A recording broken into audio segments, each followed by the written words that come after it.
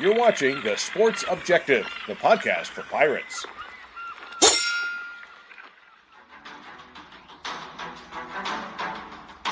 You're watching Pirate Breakdown with Sutton Young. Join Sutton every Wednesday night on The Sports Objective as he talks East Carolina football. Here's Sutton. And welcome into Pirate Breakdown. Hope you all have had a great week. It's a Thursday, usually on Wednesdays, but a day away, it's all right. Joined tonight by Kyle Barber. Kyle, how you doing, man? What's going on, Sutton? Is interesting bit of weather going on right now. I'm not to jump too far ahead, but I'm anxious to see if we're actually gonna get there tomorrow. Scheduled last I heard, we're scheduled to fly around 1:30, 2 o'clock, and that's potentially going to be when the worst of the winds are coming through Grayville. So I don't know. It'll be interesting to see. South Florida made all the trouble to move this game from Tampa to Boca Raton. Hopefully, we can get there. Yeah, I was looking at that too earlier in the wind conditions, because obviously we've been covering Hurricane Ian, now brought back into a hurricane, Category 1 hurricane. I mean, it's still whipping through Florida. It's still there, and I'm really thinking tomorrow the team is scheduled, as you said, to fly out tomorrow afternoon. I mean, will they be able to safely? So that's definitely a concern. Yeah, I don't know why we don't fly out either tonight or in the morning. I know it's a chartered flight. I don't know how easy it is to call those audibles to say, hey, let's go ahead and move the flight up to 8 a.m., 9 a.m. Because I think by tomorrow afternoon, particularly depending on the exact path, but we're in a tropical storm warning pretty much all of Eastern North Carolina now. And, I was looking at meteorologist Jerry Jackson, WNCT, said we could have gusts 50 to 60 miles per hour well inland. And, I don't know if you can take off and fly in those conditions. You can fly in those conditions. Mm-hmm. A lot of turbulence. The problem is takeoff. Right. So I don't know again how easy it is to call an audible with these charter flights and see if we can't take off a little earlier. But I'm not running things. But how ironic would that be, Sutton? If we couldn't get down there, and that's the reason the game hadn't played after all the things South Florida did to move it. Yeah, and it's certainly something that, in my opinion, if you can get down there, obviously the hurricane is a tropical storm wherever you are. It's not going anywhere. But if there is a safer way out and you move it up, you take that flight out. So hopefully with these charter flights, they'll be able to get something. I believe that ECU uses Allegiant. Don't count me on that. But either way, hopefully they will be able to get out of there. But something that we were not able to get out of on Saturday was a defeat against Navy, who is now 5-0 in Dowdy-Ficklen Stadium. And Kyle, it pains me to say, because we really should have won the game. Yeah, there's no doubt we should have won the game. The game plan on offense, I don't think was working. Obviously, we couldn't establish the run. We were banging our heads against the wall to establish the run. The pass was there. They were getting pressure on Holton at times, but the passing game was still there. We should have went to it more. You lose it in overtime. To me, the play of the game that cost us, and you hate to single him out because he hadn't fumbled the ball very much, but that fumble by Harris in the fourth quarter that gave Navy the short field that they scored at the time, the go-ahead touchdown, and then we ended up tying it. But God, that play was huge to me. But multiple opportunities to win that football game. We look. There's a whole bunch of people that I think are in the panic room a little too soon. I think we are a very good football team, and I think the Navy game, it's good to be, I shouldn't say it's good to be. It's okay to be upset about it, mad about it, disappointed about it, because we should have won. We are not only are we better than Navy, we are significantly better than Navy. And I think if you play that game 10 times, we win 9 out of 10. We just had a poor game plan offensively, and just everything fell their way.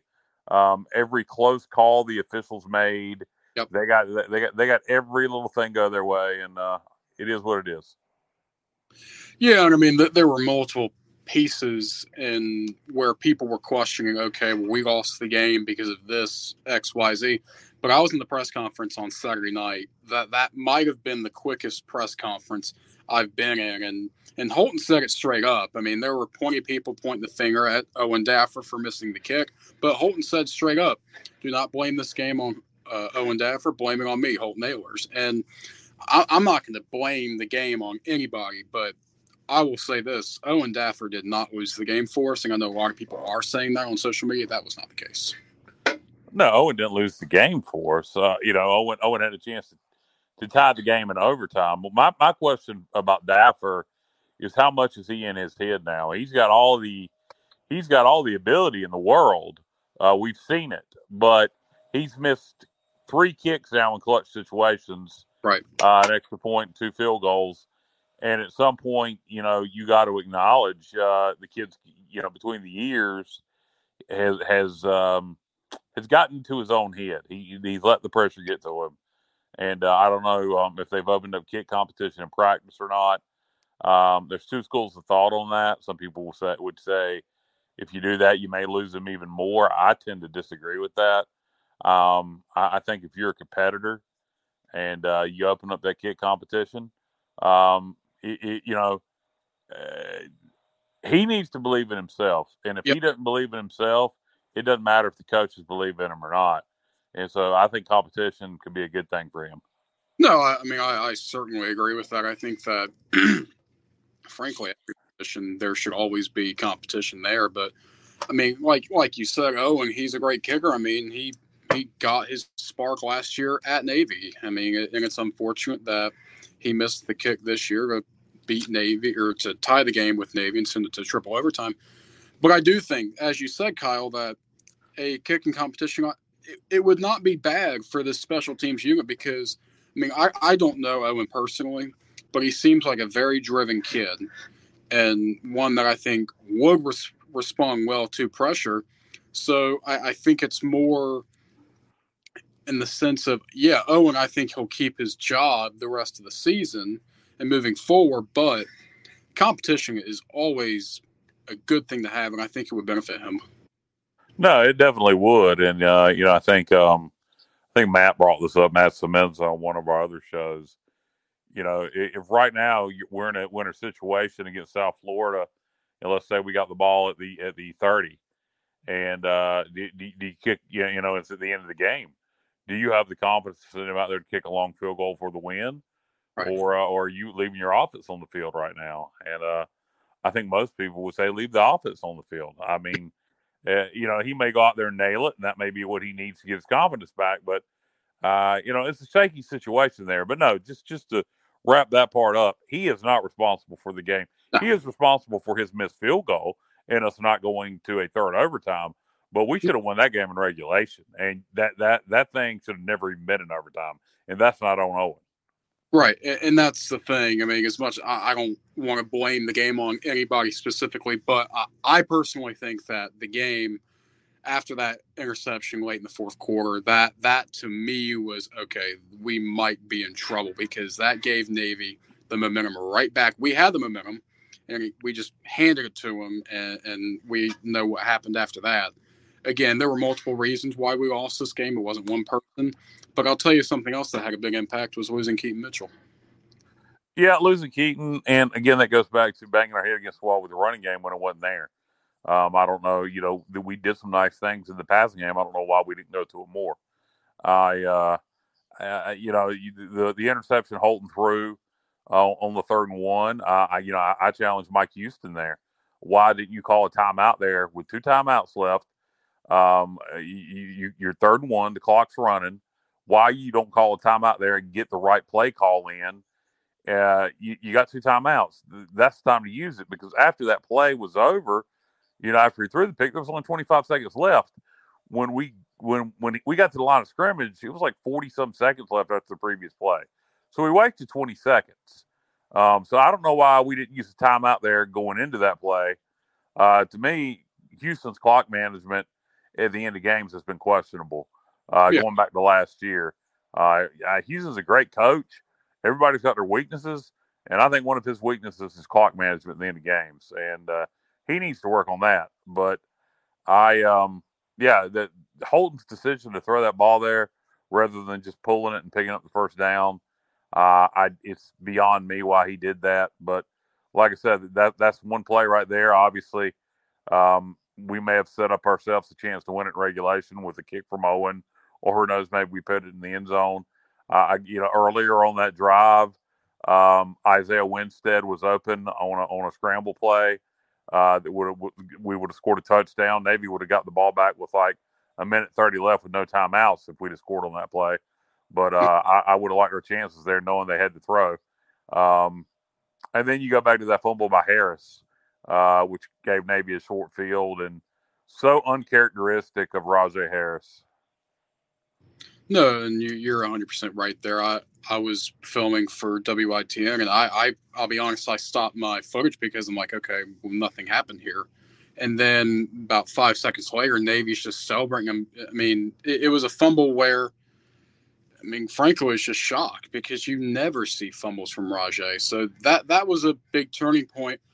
But I'll say this, on the other side of the ball, I thought the defense, aside from the fourth quarter, played pretty well.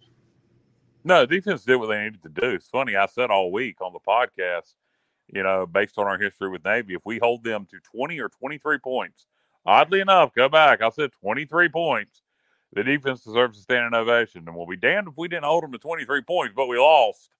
So it is what it is. But no, the defense did their job.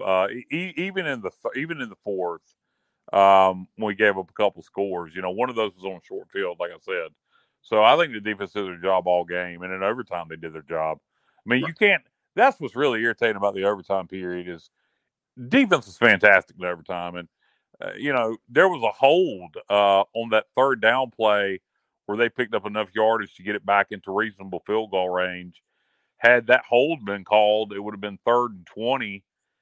Or whatever it would have been. It would have been even longer, and who knows what would have happened if they would have picked up enough yards to attempt the field goal, or if they would have had to go for it on 4th down, or if it would have been a 48, 49-yard kick or what. But so many missed opportunities in that game, and boy, the officials did us no favors. Every call went Navy's way.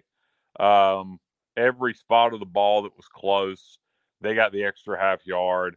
And I'm not one to blame the officials, but there was a lot of calls in that game, going back to the targeting call on us and then not calling targeting on them. It was several calls in that game that clearly went Navy's way. Yeah, I'm not going to be one to say, oh, this call was wrong, this call was right. But that targeting call, it because I kept on looking at it. I was on the field and I kept on looking at the Jumbotron. I still question why the officials called it targeting, because it certainly didn't look like it. Certainly didn't look intentional. The roar, the loud boos that stadium had, those might have been the loudest boos I've heard in that stadium in quite some time. So no, I certainly agree with you. Terrible call, and then later on in the I think it was in the fourth, it may have been overtime. I don't even remember now. It was late in the game. Holton dives, and Navy hits him as he's diving. And, when a quarterback dives, you got to pull up. And not only did they not throw a flag for target, and they didn't throw a flag for a late hit. And, it can be reviewed. That's one play, as I brought up on another show. Houston was arguing that. The targeting penalty, even if the targeting foul is not called on the field, that is a play that can be reviewed even without the flag to see if it should have been targeted. Yep. And once Coach Houston brought it up to the officials' attention, it should have went to the replay booth. Yeah. Oh, no doubt about it, because I thought that was clear cut. But certainly, again, with this Navy game, certainly not the way that we wanted or expected. I called it last week. I told Bubba on the show I didn't think that it would be a blowout like many people were expecting, but frankly, I certainly did not expect it to be a full-on loss. But now let's move on to USF. Certainly some big storylines here. The game was supposed to be at Raymond James Stadium, and now it's being moved 4 hours to Boca Raton, home of the FAU Owls. Kyle, do you think that the move benefits ECU, or do you think it benefits USF? The move to Boca, I really don't. I really don't know that it benefits either or. It kind of is what it is. I would say maybe a slight benefit to East Carolina because South Florida doesn't draw very well when they're not winning anyway. But it's a neutral site. I guess they'll have more fans there than we will. Boca's certainly closer to Tampa than Greenville is, and South Florida's got a large alumni base. I'm quite sure there's quite a few alumni living in the Boca Raton area that don't get to make it to Tampa often that may go to that game. And as we talked about earlier, now are we going to get there? Yeah. We're scheduled to fly out tomorrow afternoon. And somebody commented about our equipment truck. I'm assuming they're on the way there now. So it might be a good time for them to actually be driving down. Actually, the equipment. This is probably the best time to be driving down because the storm is kind of back in the ocean at this point and hasn't made its second landfall. So this would be the time to travel via by land or air. Not tomorrow at 1-2 o'clock, but yeah, no doubt about that. And I was thinking, I almost texted one of my buddies who's on the equipment staff, just wondering when the equipment truck was going to go down because tomorrow's going to be bad. It's going to be really bad too. They haven't canceled classes at East Carolina, but they have given professors specific instructions on what to do. I don't have class tomorrow. I know many of my friends, they also are not going to be in class tomorrow. So as we mentioned earlier in the show, it's going to be interesting to see when they fly out. Hopefully it'll be earlier, but it will be interesting, Kyle, to see this neutral site. And as you mentioned too, I was at the game 2 years ago in Tampa, and I mean, yes, it was during COVID times, but the crowd was terrible. I mean, that stadium is rigged for the Buccaneers. Obviously, those seats are rigged, and frankly, it looked like the end of a Buccaneers blowout in the fourth quarter because there just was nobody there. So, especially too, as you mentioned with USF and just not being very good, and obviously, I mean, when they are good, they'll draw. But when they're bad, I mean, it frankly looks like a high school crowd. So, I think it's going to come down to the X's and O's on Saturday. I personally don't think either team has a advantage. I think we're significantly better than they are. Right. I really do. I think their offense. Look, now they may get some players back that weren't there against Louisville, which may help them. But their quarterback has struggled. I know he put up good numbers at Baylor, but 6 INTs, no touchdowns. I don't think they're a very good football team. I think if we come to play, if we're laser focused, if we have something to prove, I think we cover. I think last I saw the spread was 9.5. I think we cover. I really do. Now, if South Florida comes out, they want to win one for Florida. They want to win one for the people of the Tampa Bay area, down the Clearwater, over at Fort Myers, etc. You never know. Kind of East Carolina, Miami 99. South Florida maybe plays above themselves. Right. Who knows? Who knows if we're distracted mentally with flying out in the storm? But I think the advantage is to us. I think we're significantly better than they are if we execute. Right. Let me correct myself real quick. Advantage as far as crowd and all that, there's not going to be one. But as far as who is the team, I mean, clearly it's us. I mean, I could see this game being a blowout in our favor, similar to the last two games. But, I mean, frankly, Kyle, I could see this being a low-scoring game. With the travel distractions, and USF is going to come into this game. They're going to be hungry. They're going to be ready to go. And as you said, I mean, the Miami game in '99 is a great example. I think that they are really going to be motivated to win this one. They're going to have a lot of chip on that shoulder, and they're going to play well. Kyle, you have a score prediction for this one? I'll go ahead just base it on football and leave the intangibles out of it. I'm going to go to East Carolina 34, USF 21. Yeah, I think that's solid. I think the Pirates will cover. I won't be surprised if they don't. I am going to go, let's see here. I'll go 30-20 East Carolina. I don't think it's going to be easy, but I think in the end we will get it done. Kyle, any final thoughts, man? No, just everybody be careful tomorrow. I don't think anybody was really expecting what all of a sudden now we're forecast to get in the Carolinas. So from North Carolina down to South Carolina, everybody be careful, and hopefully the team can make it there safely, and we can play this football game Saturday. Hopefully, Kyle, thank you for joining me, and thank you all as well for joining me. Everyone, please stay safe. Take care of yourselves and your loved ones throughout this hurricane storm. Have a great night.